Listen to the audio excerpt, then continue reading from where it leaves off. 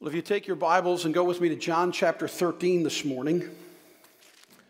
John chapter 13, even though it's Easter Sunday, I want to continue with the Gospel of John, our conversations with Christ.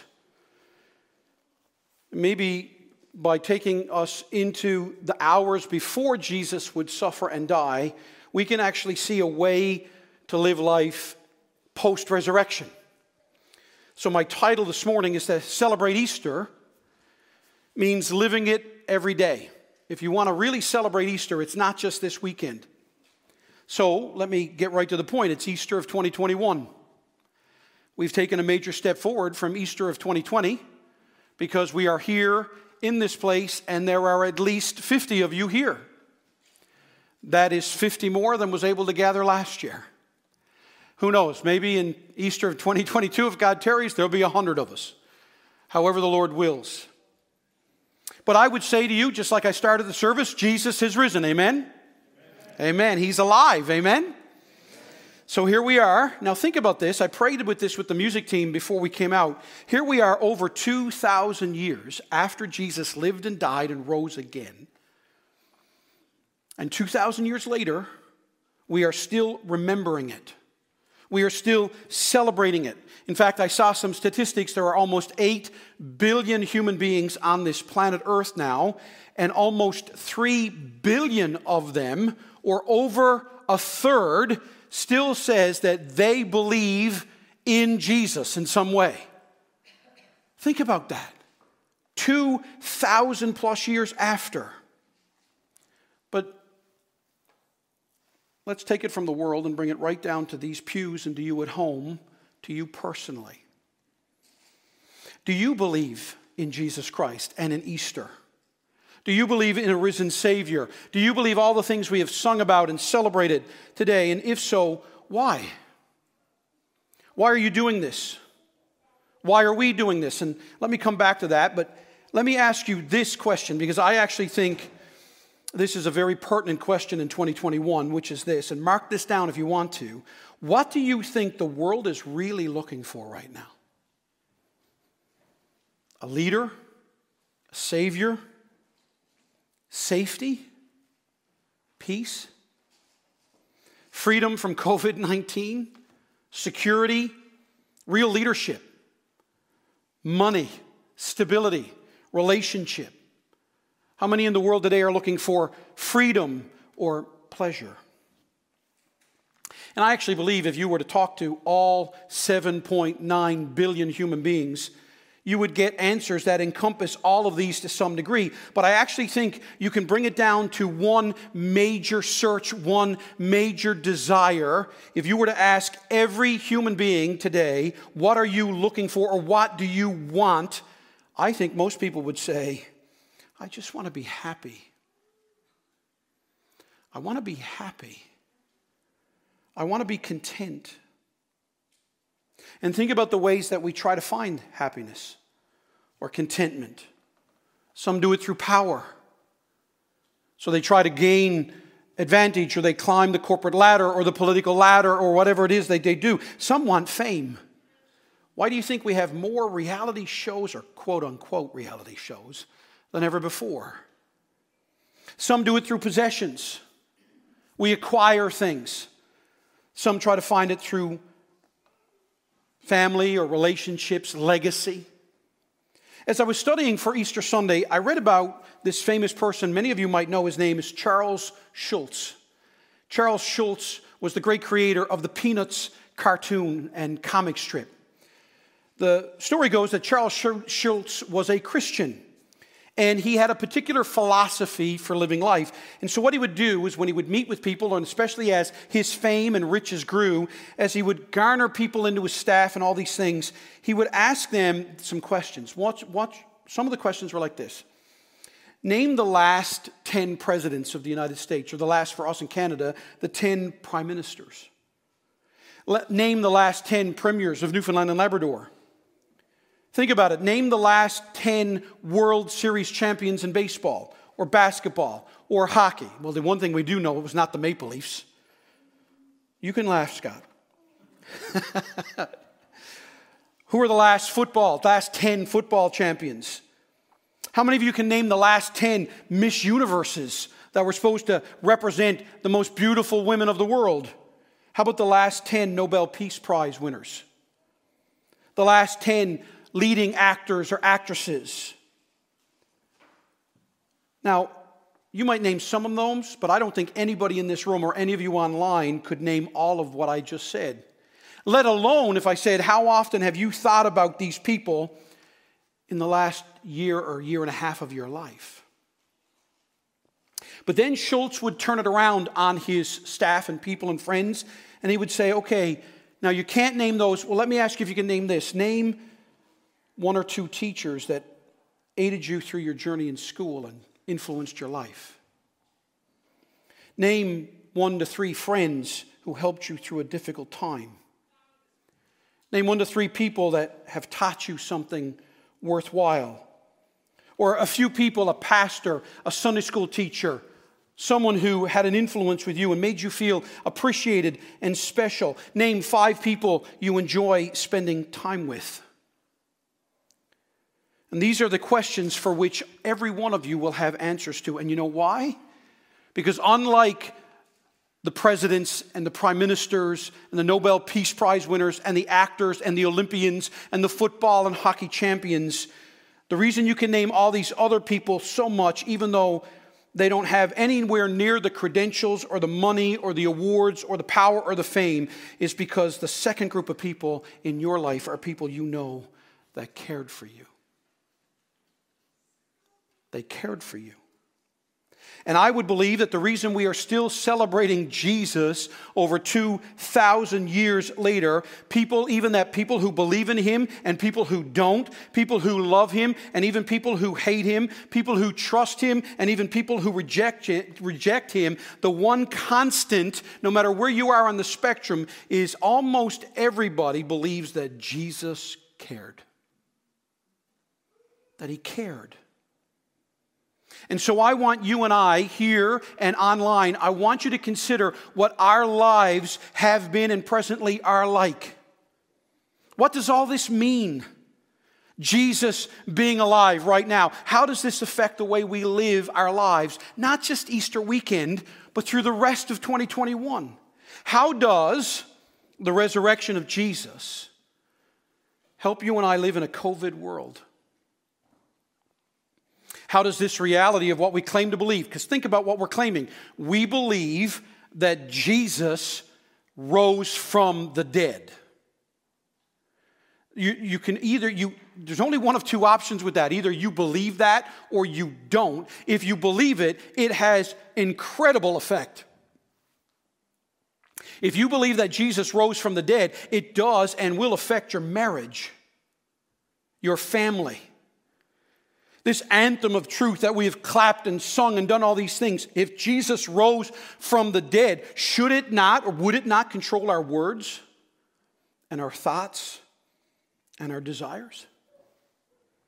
Would it not help us in the way we see ourselves, how we see the world and money and power and fame and pleasure? How does Jesus being alive, quite frankly, change the way we look at life and death? It affected Paul, the apostle, who said in that letter, writing from prison while he's likely chained to a Praetorian guard, and he said to those Philippians, "For me to live is Christ and to die is gain."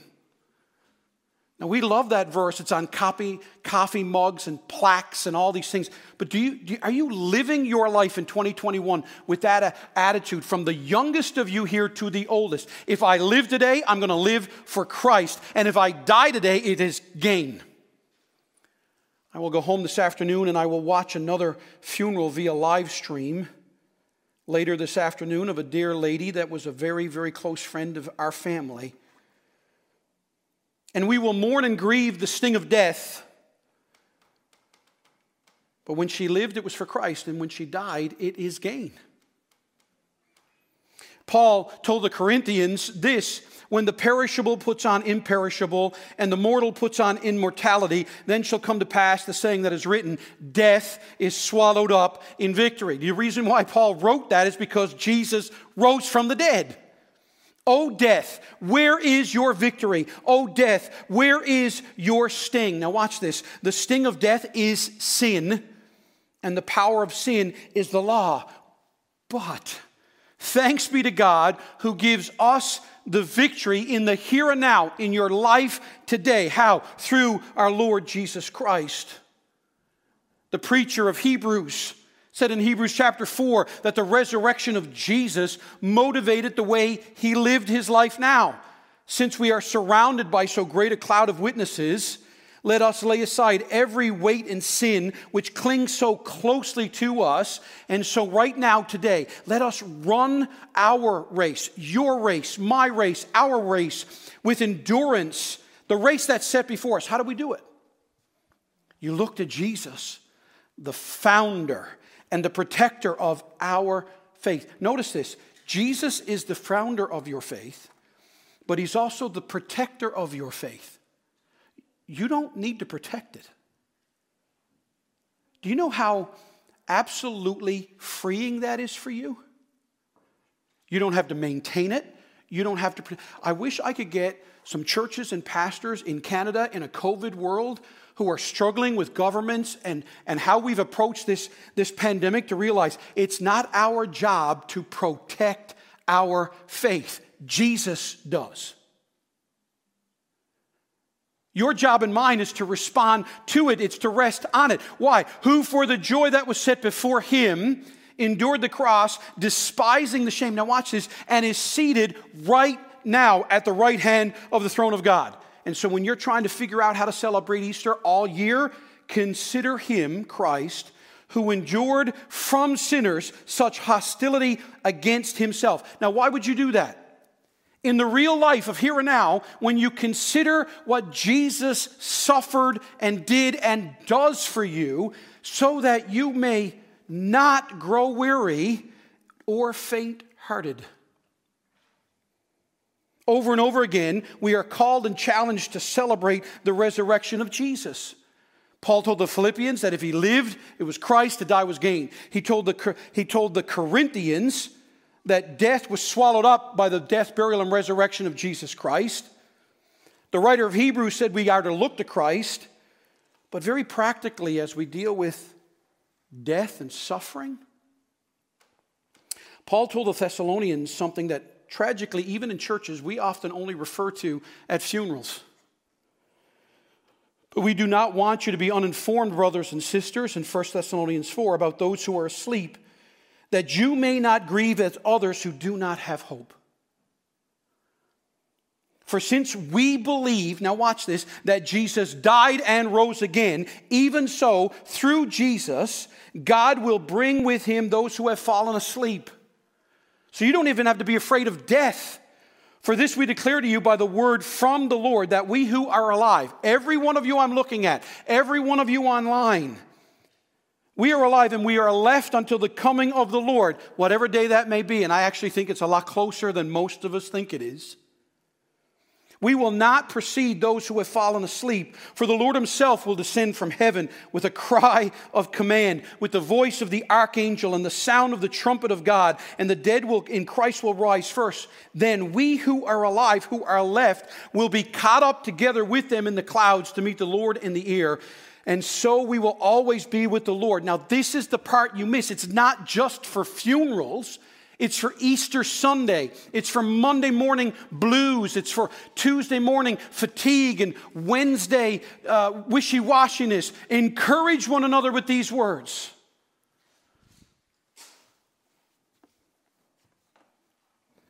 But now riddle me this.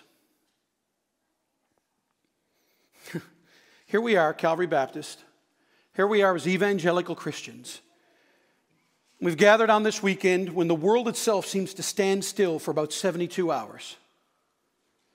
And we have all this confidence and joy. And we sing and we clap and we gather. And we live in a country like Canada where we can not only gather, but we can also protest and demand our rights to gather for church, and we can write letters to the editor, and we can petition our government. And I've seen of late through Easter season, even the tours to Israel, that you can go to the Holy Land and see things. We have special events like Lent, and we walk the road of Christ, and many will walk the road of the Via Dolorosa, and we do concerts, and we do praise nights. But what do we do for the other 361 days of the year? If this is true,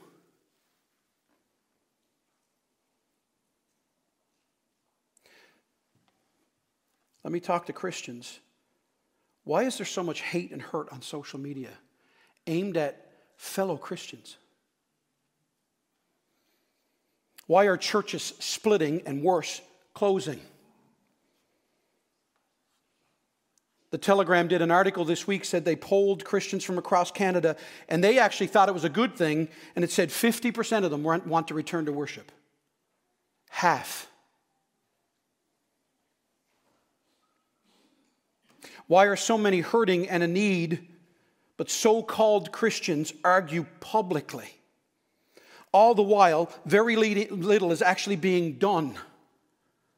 We talk and we sing about the love of Jesus, and yet either that becomes a shield for everyone to do anything they want, or it's just mere platitudes as the world watches Christians compete and yell at each other and, dare I say, mistreat each other.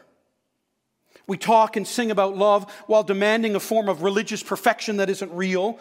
We talk about forgiveness and humility and patience, and yet all too often we demand people give that to us, and we rarely offer it to others. I don't know, can any of you tell me what Thursday of last week was called? Anybody? Say, yell it out. Maundy Thursday. Do you know why it's called Maundy Thursday? It's because at this point, on Thursday in Passion Week is when Jesus was gathered with his disciples, what we're going to read in just a second. And in John chapter 13, verse 34, he says, "A new commandment I give to you, that you love one another." Now watch this. "Just as I have loved you, you also are to love one another. And the result of that is by this all people," not some people, not most people, "when you and I love others the way Christ loves us," Jesus says, "people watching will know that you are my disciples if you have love for one another." So you see, all the scriptures I've read so far, it all has one thing in common. Did you notice? There's joy and there's celebration, there's hope, there's all these types of things, but it also comes with one massive assumption and conclusion. If you and I are going to really celebrate Easter, then you've got to live it out every day. So turn with me to John 13. John chapter 13, verse 12. Here is Jesus in the upper room. He is going to institute the Lord's table. He is literally about 12 to 18 hours from death. He is 3 days from resurrection and reuniting with the Trinity in heaven. And he has just washed their feet, and he's had this discussion with Peter, and he says, John tells us, the beloved disciple, when he had washed their feet and put on his outer garments and resumed his place, he said to them, "Do you understand what I have done to you? You call me teacher and Lord, and you are right, for so I am. If I then, your Lord and your teacher, have washed your feet, you also ought to wash one another's feet. For I have given you an example that you also should do just as I have done to you." And truly, truly, verily, verily, he wants to draw your attention to this. Now, notice this, I say to you, a servant is not greater than his or her master, nor is a messenger greater than the one who sent him. And if you know these things, if you mark in your Bible, watch this. If you know these things, blessed are you, or happy are you if you do them. I started out by saying I think the world is looking how to be happy. I believe Christians are wanting to know how to be happy. Here's Jesus telling you how to be happy. And I'm telling you this now before it takes place, because he says, "I'm not speaking of all of you. I know whom I have chosen but the scripture will be fulfilled. He who ate my bread has lifted his heel against me. And I'm telling you this now because it takes place, that when it does take place, you will believe that I am he. And truly, truly, I say to you, whoever receives the one I send receives me, and whoever receives me receives the one who sent me. If you're going to get Easter this year, and I think you really need to try, and you're going to live it out, you and I have to see what is happening here. You see, Jesus wants you and I to celebrate Easter, not just for one weekend, but for every day of the year. Every day we have life, we need to look to the cross and an empty grave. For when you and I do this, it will humble you, it'll motivate you, it'll teach you, it'll empower you, it changes you, and it transforms us. And then John chapter 13:34 will happen and become a reality, where the world will look at us, hate us or like us, agree with us or disagree with us, and they'll come to the same conclusion that the centurion did. Truly, this was the Son of God. I don't like them, but man, they act and talk like Jesus. And when we act like Christ, people in your neighborhood, your spouse, your kids, your parents, your friends, your co-workers, your neighbors, even strangers, the lovers and the haters will know this. And I must tell you, my heart, this is what I long for all of you that I'm looking at.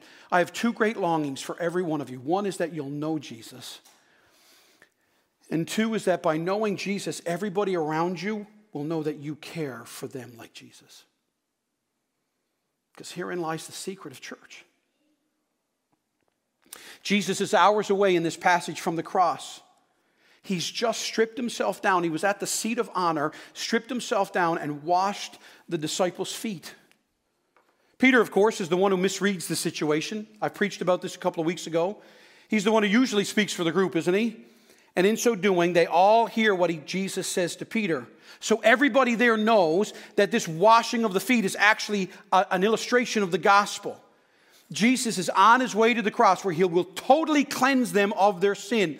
But they're going to need him to come to him each and every day for fresh cleansing. That's why he washes their feet. And this makes me smile, because the Apostle John is the guy writing this. And if you understand who John is the guy who wants us to know Jesus, but he must have really gotten what this is about, because John is the one who says, and later on in John chapter 20, that he's writing this so that you may believe that Jesus is the Christ, and that by believing you may have life in his name. But this time there's something different. And it goes to my theme. This sermon and this Easter, John is telling us that to believe in Jesus means we will have life. Not life as in a moment, but life as in a series of moments. Life is lived with others. It's seconds and minutes and hours and days and years. And John is saying when you believe in Jesus, you're changed by this Jesus. John, who was the one that was called a son of thunder, John, who was the one that misunderstood all kinds of situations, is the one who would write in this letters that David is preaching through, if we confess our sins, he's faithful and just to forgive us our sins and to cleanse us from all unrighteousness. One of the most misunderstood and misapplied verses in the New Testament, because it's not written to people who don't believe in Jesus. That verse is written to people who do believe in Jesus. You need to get up tomorrow morning and start with 1 John 1:9. I need to confess. The reason we have a call to confession in every service is because of 1 John 1:9. Jesus has washed the disciples' feet. He's displayed selfless love, sacrificial service. And as always, Jesus is loving as he's about to face torture and death. Jesus is loving as he looks into the eyes. He washes the feet of Judas, who has already sold him out. And a few hours from now will bring a mob and kiss him on the cheek in betrayal. He's washing the feet of Peter, who will deny Jesus 3 times. He washes the feet of Matthew and Simon and Judas and Bartholomew, all of whom will take off. And yet, he loves them. So let me set the scene. Peter has spoken, but the rest don't, which means they all get it. They've listened to them. And here they are, the 9 of them. So he likely has washed Peter, James, and John's feet by the time you read this. And so there's 9 more sets of feet to wash. Can you imagine the awkward silence? All it was the sound of rinsing water, the wiping of feet as they all kind of stared at each other but didn't make eye contact. They all looked around. They're sitting there in stunned silence. And then in our passage, notice that Jesus breaks the silence in verse 12 of chapter 13. He says, do you understand what I've done to you? So he puts on his outer garments. He lays down what is obviously now a very dirty bowl. Who knows what his hands look like? He might have splashed water all over himself. He puts on his outer garments and he sits down, and they're all in stunned silence. And he says, do you understand what I have done for you? And he doesn't even wait for an answer. He simply keeps talking. So this morning, church, listen to me. To celebrate Easter, you've got to embrace Christ's example. That's verses 12 to 15. For I have given you, verse 15, an example, and you also should do just as I have done for you. We've got to embrace the love and the humility of Christ. J.C. Ryle says, if the only begotten Son of God, the King of Kings, did not think it beneath him to do the humblest work of a servant, a slave servant, then there is nothing which his disciples should think themselves too great or too good to do. Which now, let me bring this into our real world. Ryle says, no sin is so offensive to God, no mistake, no failure, no misunderstanding is so injurious to the soul as pride. No grace is so commended both by precept and example as humility. And Peter got this. Because in 1 Peter chapter 5, Peter would write, clothe yourselves, all of you, with humility toward another, for God opposes the proud but gives grace to the humble. So how good would Easter be?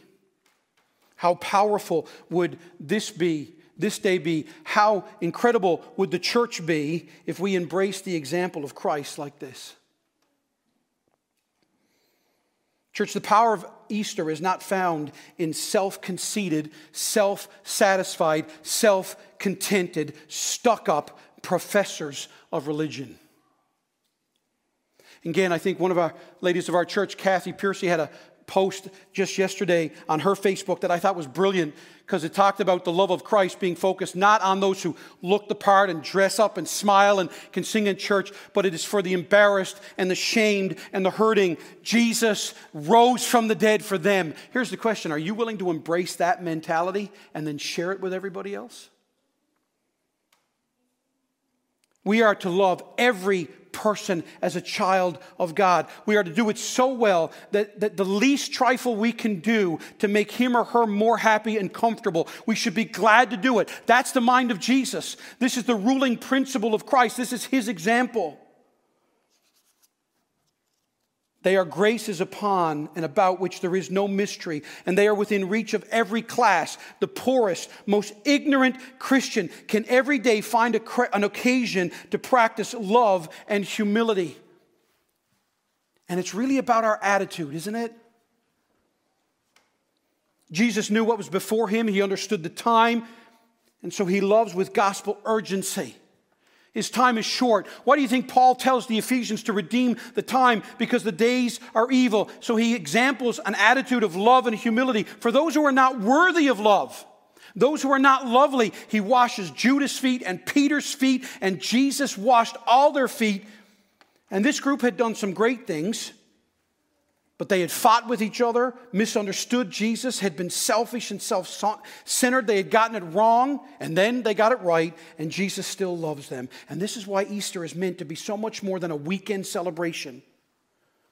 I was getting my hair cut on yesterday, and the guy next to me, the barber, he was telling the barber, they were asking about this weekend, and he said this most incredible thing, because it's the first time I've literally heard it from someone, and he said to the barber, I am culturally religious. Because he was asking what he was doing over the weekend. He said, oh yeah, no, we tried to get something fit in for Good Friday, and we're going to try and do something tomorrow because I want my kids to know about this thing. but it's in my culture. I'm not even sure I believe it, he said, but I want us to at least act like we do. And I'm sitting there, and I got so quiet and lost in my thoughts. My barber actually asked me if there was something wrong. Because normally we're chatting away, and I got so wrapped up in this. You see, this is the problem. This is our problem in the church. You see, the church is supposed to be a real relationship with Christ. It's to be a part of a community, not a club. Richard Phillips says, this marks the difference between a community and a club. In a club, you get to choose the people with whom you associate with, whereas in a community is a place where the person that you least want to associate also lives. The church is a community, not a club. A true church will exhibit an attitude of love that is based on Christ's sacrificial love for us, not on the attractiveness of others. So look at verse 14 and 15 again. Jesus wants us to see that love and humility. Easter means we're not absorbed with our own concerns. Jesus examples a special love for these disciples, and the same love for them is his love for you. And herein lies the problem, I think, with everybody sitting here. Every one of you online. I think we want to believe Jesus loves us. I think we hope that Jesus loves us, but very few of us have really trusted in the love that Jesus has for us, because when you do, it means you will love others. And verses 16 to 17, if we're going to celebrate Easter, we've got to embrace our calling. Jesus goes a step further now, not just to see his example. He actually says, this is what I'm calling you to do. I'm calling you to unashamedly do for others what I have done for you. I'm calling you to do this. We're to unashamedly do for others what Christ has done for us. And I actually think the best way for me to illustrate this is parents. Because here's the problem in our church. Even here, with the 50 of us that are here, we kind of know each other. We're getting to know each other. It's been a long 16 months. We haven't had the kind of community we long for. We've lost touch a little bit with each other. But the truth of the matter is, we're all different. There's people we find easier to get along with. There's people we connect with easier. There's things about all of us that some of us get along. We see the world the same way. Some of us, it's like being a Christian. A good friend of mine said it's like a porcupine dance, right? Somebody said, how do porcupines mate? And somebody said, very carefully, all right? But if you're a parent and some of the kids are here, here's the problem with church. We are so wrapped up in our instant attitude, like everything's got to be done instantly. We don't realize that being Christians and doing life together is a long journey. It's a marathon. Because many of you are parents, and you know that if you're parents, you've got various age kids here, and you can all talk about what a journey it is to teach them. That's right, Matt. But you realize this is a journey. My favorite thing about my grandmother Bray, who lived to be almost 100, I remember I got to that point in my life where I was an adult. Debbie and I were married. We had children. And we went to visit my grandmother, and she was only a couple of years then from dying. And as we were leaving, she came up to me, and my entire life my grandmother did this because she's a good Newfoundland grandmother, which she's always stuffing you with sweets, chocolates, all this kind of stuff, and money. And my grandmother loved to give me money. And for most of my life, I selfishly took every dime I could. I was only happy to put my hand out and go, Nan, give me more money. But I was finally mature, responsible, and old enough. And so Grandma came to me and Nan, and she wanted to give me money, and I pushed her hand away, and I said, Nan, no, like, you keep your money, we're good, I'm making money now, and all this kind of stuff, or give it to the kids or whatever. And she nearly slapped me across the face. And in a way that she's never done before, she said, now look, when I had your father, I became a mother. And until he's dead and you're dead or I'm dead, I will always be a mother, so shut up and take this money. And I learned not to argue with Nan. How many of you and I as Christians in this church, as we look around this room and we think of everybody else that's belonging to this church online that isn't here, and we think, how come they don't get it yet? They rub me the wrong way. They're not as mature as us. They still struggle with this. Why are they so sensitive to this? Why aren't they sensitive more to this? Because we're all on a journey. We're sons and daughters. We're brothers and sisters. And think about how patient Jesus is with you. And then Jesus says your calling is to be that patient with each other. Now let me ask you this. If you and I were that patient with each other, and we cared for each other, and we went on the long journey with each other, we weren't always demanding our rights and fussing and fighting and arguing all the time, what would the world think of us? Most importantly, what would the world think of Jesus because of us? In our passage, Jesus says, look at it at the end of 15, if you know these things, blessed are you if you do them. Happy are you if you do them. You'll be happy. What are the keys to happiness for you on 2021? It's to know that Jesus is our Lord. He's not just the Lord, He's our Lord. He's your Lord. Jesus is our Lord who made Himself our servant. We are called to be like Jesus as servants. And what Jesus our Lord has done for us, we are called to do for others. So Jesus our Lord, who loves us and serves us, has now sent us out to show the world that by how we treat each other, we are His disciples. And then finally, in verses 18 to 20, we are to celebrate Easter. We've got to embrace Christ Himself. I wish I had more time to unpack this for you, but so many of you don't realize this. When you read about Judas, here when Jesus quotes, He says, even my close friend, and He says, here in this, look at this, I am telling you this now before it takes place. He says, he who ate my bread and lifted his heel against me. You know what he's doing? He's quoting Psalm 41. When David talks about a close friend of his, a guy named Ahithophel. Ahithophel was David's friend, but he betrayed him and aligned himself with David's son Absalom. And in Psalm 41, he says, even my close friend whom I trusted, he who shared my bread has lifted up his heel against me. And so what Jesus is doing, the disciples would have gotten this. Jesus is using an example that every one of those guys went, wait a second, you're saying we're supposed to love people like the way David loved this guy who betrayed him? And Jesus, yeah, that's exactly what I'm talking about. He's telling them, look, you're going to face betrayals. Friends will hurt you and fail you, break promises. They'll not always get it right. They'll assume things wrong. In fact, I wonder if Jesus is thinking all the way back to Genesis 3. In Genesis 3:15, which is called the John 3:16 of the Old Testament, when God says to the devil, I'll put enmity between you and the woman, between your offspring and her offspring. He will bruise your head, but you shall bruise his heel. And so then Jesus says in verses 19 and 20, you need to have faith in me, have faith in the Bible. And by the way, for moms and dads that are here, maybe you're thinking about, what am I going to leave my kids? What legacy can I give my kids that will not pass time? And it's not money, and it's not a house, it's not an insurance plan, it's none of these things. Do yourselves a favor and give your kids a big view of the Bible.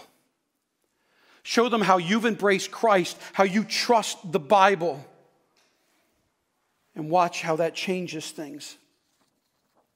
And so, how do we finish this? How do I want you to leave here on Easter Sunday? How are you going to get Easter all day long, all year long? Take this Maundy, Thursday, this Good Friday, this Silent Saturday, this Resurrection Sunday. Take this season of Lent and Passion Week or Easter weekend. And when we look to Jesus and we take our sins to Him and we learn from Him and we start to talk like Him and act like Him and point others to Him, and we want Jesus to treat others the way Jesus treats us. But I'm back again. Here's the challenge. Do you believe that Jesus loves you? Are you stingy with your love because you think Jesus might be stingy with His love to you? Jesus cares, so you can care. I was telling Curtis and Matthew, earlier I was reading in this and I read up about a guy, a minister from the United States, a Methodist minister in 1878, who had heard about William Booth and the Salvation Army and all that God was doing in the Salvation Army. And so he decided to leave his illustrious career as a Methodist minister and travel over to England and join William Booth. And he was a very famous pastor and a well-known pastor. And when he gets over there, William Booth says to him, "You've been your own boss too long. You're a bit filled with pride. So I want you to start out by cleaning the boots of all the trainees." And this minister was upset. "How can you make me clean boots? Do you know who I am? I've traveled from America to here to join you." And he said, "You need to clean boots." And this guy named Brengle, he writes in his diary that he read John 13. And God spoke to him, and it so convicted him. He said, "Lord, I see your example, and I see my calling, and I want to embrace you." And I love what he wrote. He said, "Lord, if you would wash the dirty feet of the disciples, then I will shine the black boots of the trainees." So I want to ask you, do you want to celebrate Easter? Are you willing to give up your rights, your preferences, your demands? It's not how long you've been to church. It's not how long you've been a Christian. It's not how much money you give. It's not about your desires and your preferences. Do you come here and go, "Lord, I want to just love on people and example Christ. And if I got to lay down my rights and I got to serve in silence or without a name, if I've got to clean the boots of the people in my church, I will do it because..." 1 Corinthians 15:58, after, "Oh, death, where's your sting?" All this kind of stuff. He says, "Therefore, be ye steadfast, unmovable, always abounding in the work of the Lord." See, listen, when you serve on that tech team, you come to church, you teach children, you serve in the nursery, you play the drums, or you sing up here, or you read scripture, or you wipe down pews, or you greet people there, or you register them, or you serve on a committee. Whatever you do, seen or unseen, thanked or unthanked, you will stand before the living, risen Savior, and He will say, "I've loved you and cared for you, and I saw everything you ever did. Nothing is forgotten. Now enjoy me for eternity." And I am still dumb enough to believe that if we all acted like this, revival would come to St. John's. And Kilbride Community Church would become a reality. And downtown Community Church would be a reality. And we'd see churches in Shea Heights and St. Philip's and Portugal Cove and Paradise and Calvary Baptist. We wouldn't suffer one little bit because of it. In fact, we'd still be too big and wonder what to do about it. Because for the first time in our lives, it wouldn't be about buildings or programs or preferences. It would be us following the example of Christ, embracing the calling of Christ, and actually being like Christ. And that is how you celebrate Easter. Let's pray. Father God, how I pray that somebody here who doesn't know you or is confused about you or curious, I pray for anybody online. I pray for young people that are searching or been around church. I pray for men and women here right now who are like, "Man, what am I doing?" Lord, I just pray that we would see the power of being like Christ. That we would see the power of being humble. We would see the happiness and the joy of not always having to have things our way, done the way we want them done. Lord, I long for you to build Calvary, and I long for souls to get saved in St. John's, and I long to see young people serve you and churches planted and started. And yet, Lord, I pray that we will just want to serve you. Whether we're successful or not shouldn't count or matter. Lord, I just want you to be glorified. I want us as a church to experience the joy of just following you. And realize as we sing this last song, what a blessing that we have upon our lives. And if we would trust you and follow you, it is the key to happiness. I pray, Lord, this year that people will know that Jesus loves them. But Lord, I pray that people in this city will know that Calvary Baptist loves them as well. And we would start by loving each other because you love us. In Jesus' name, amen.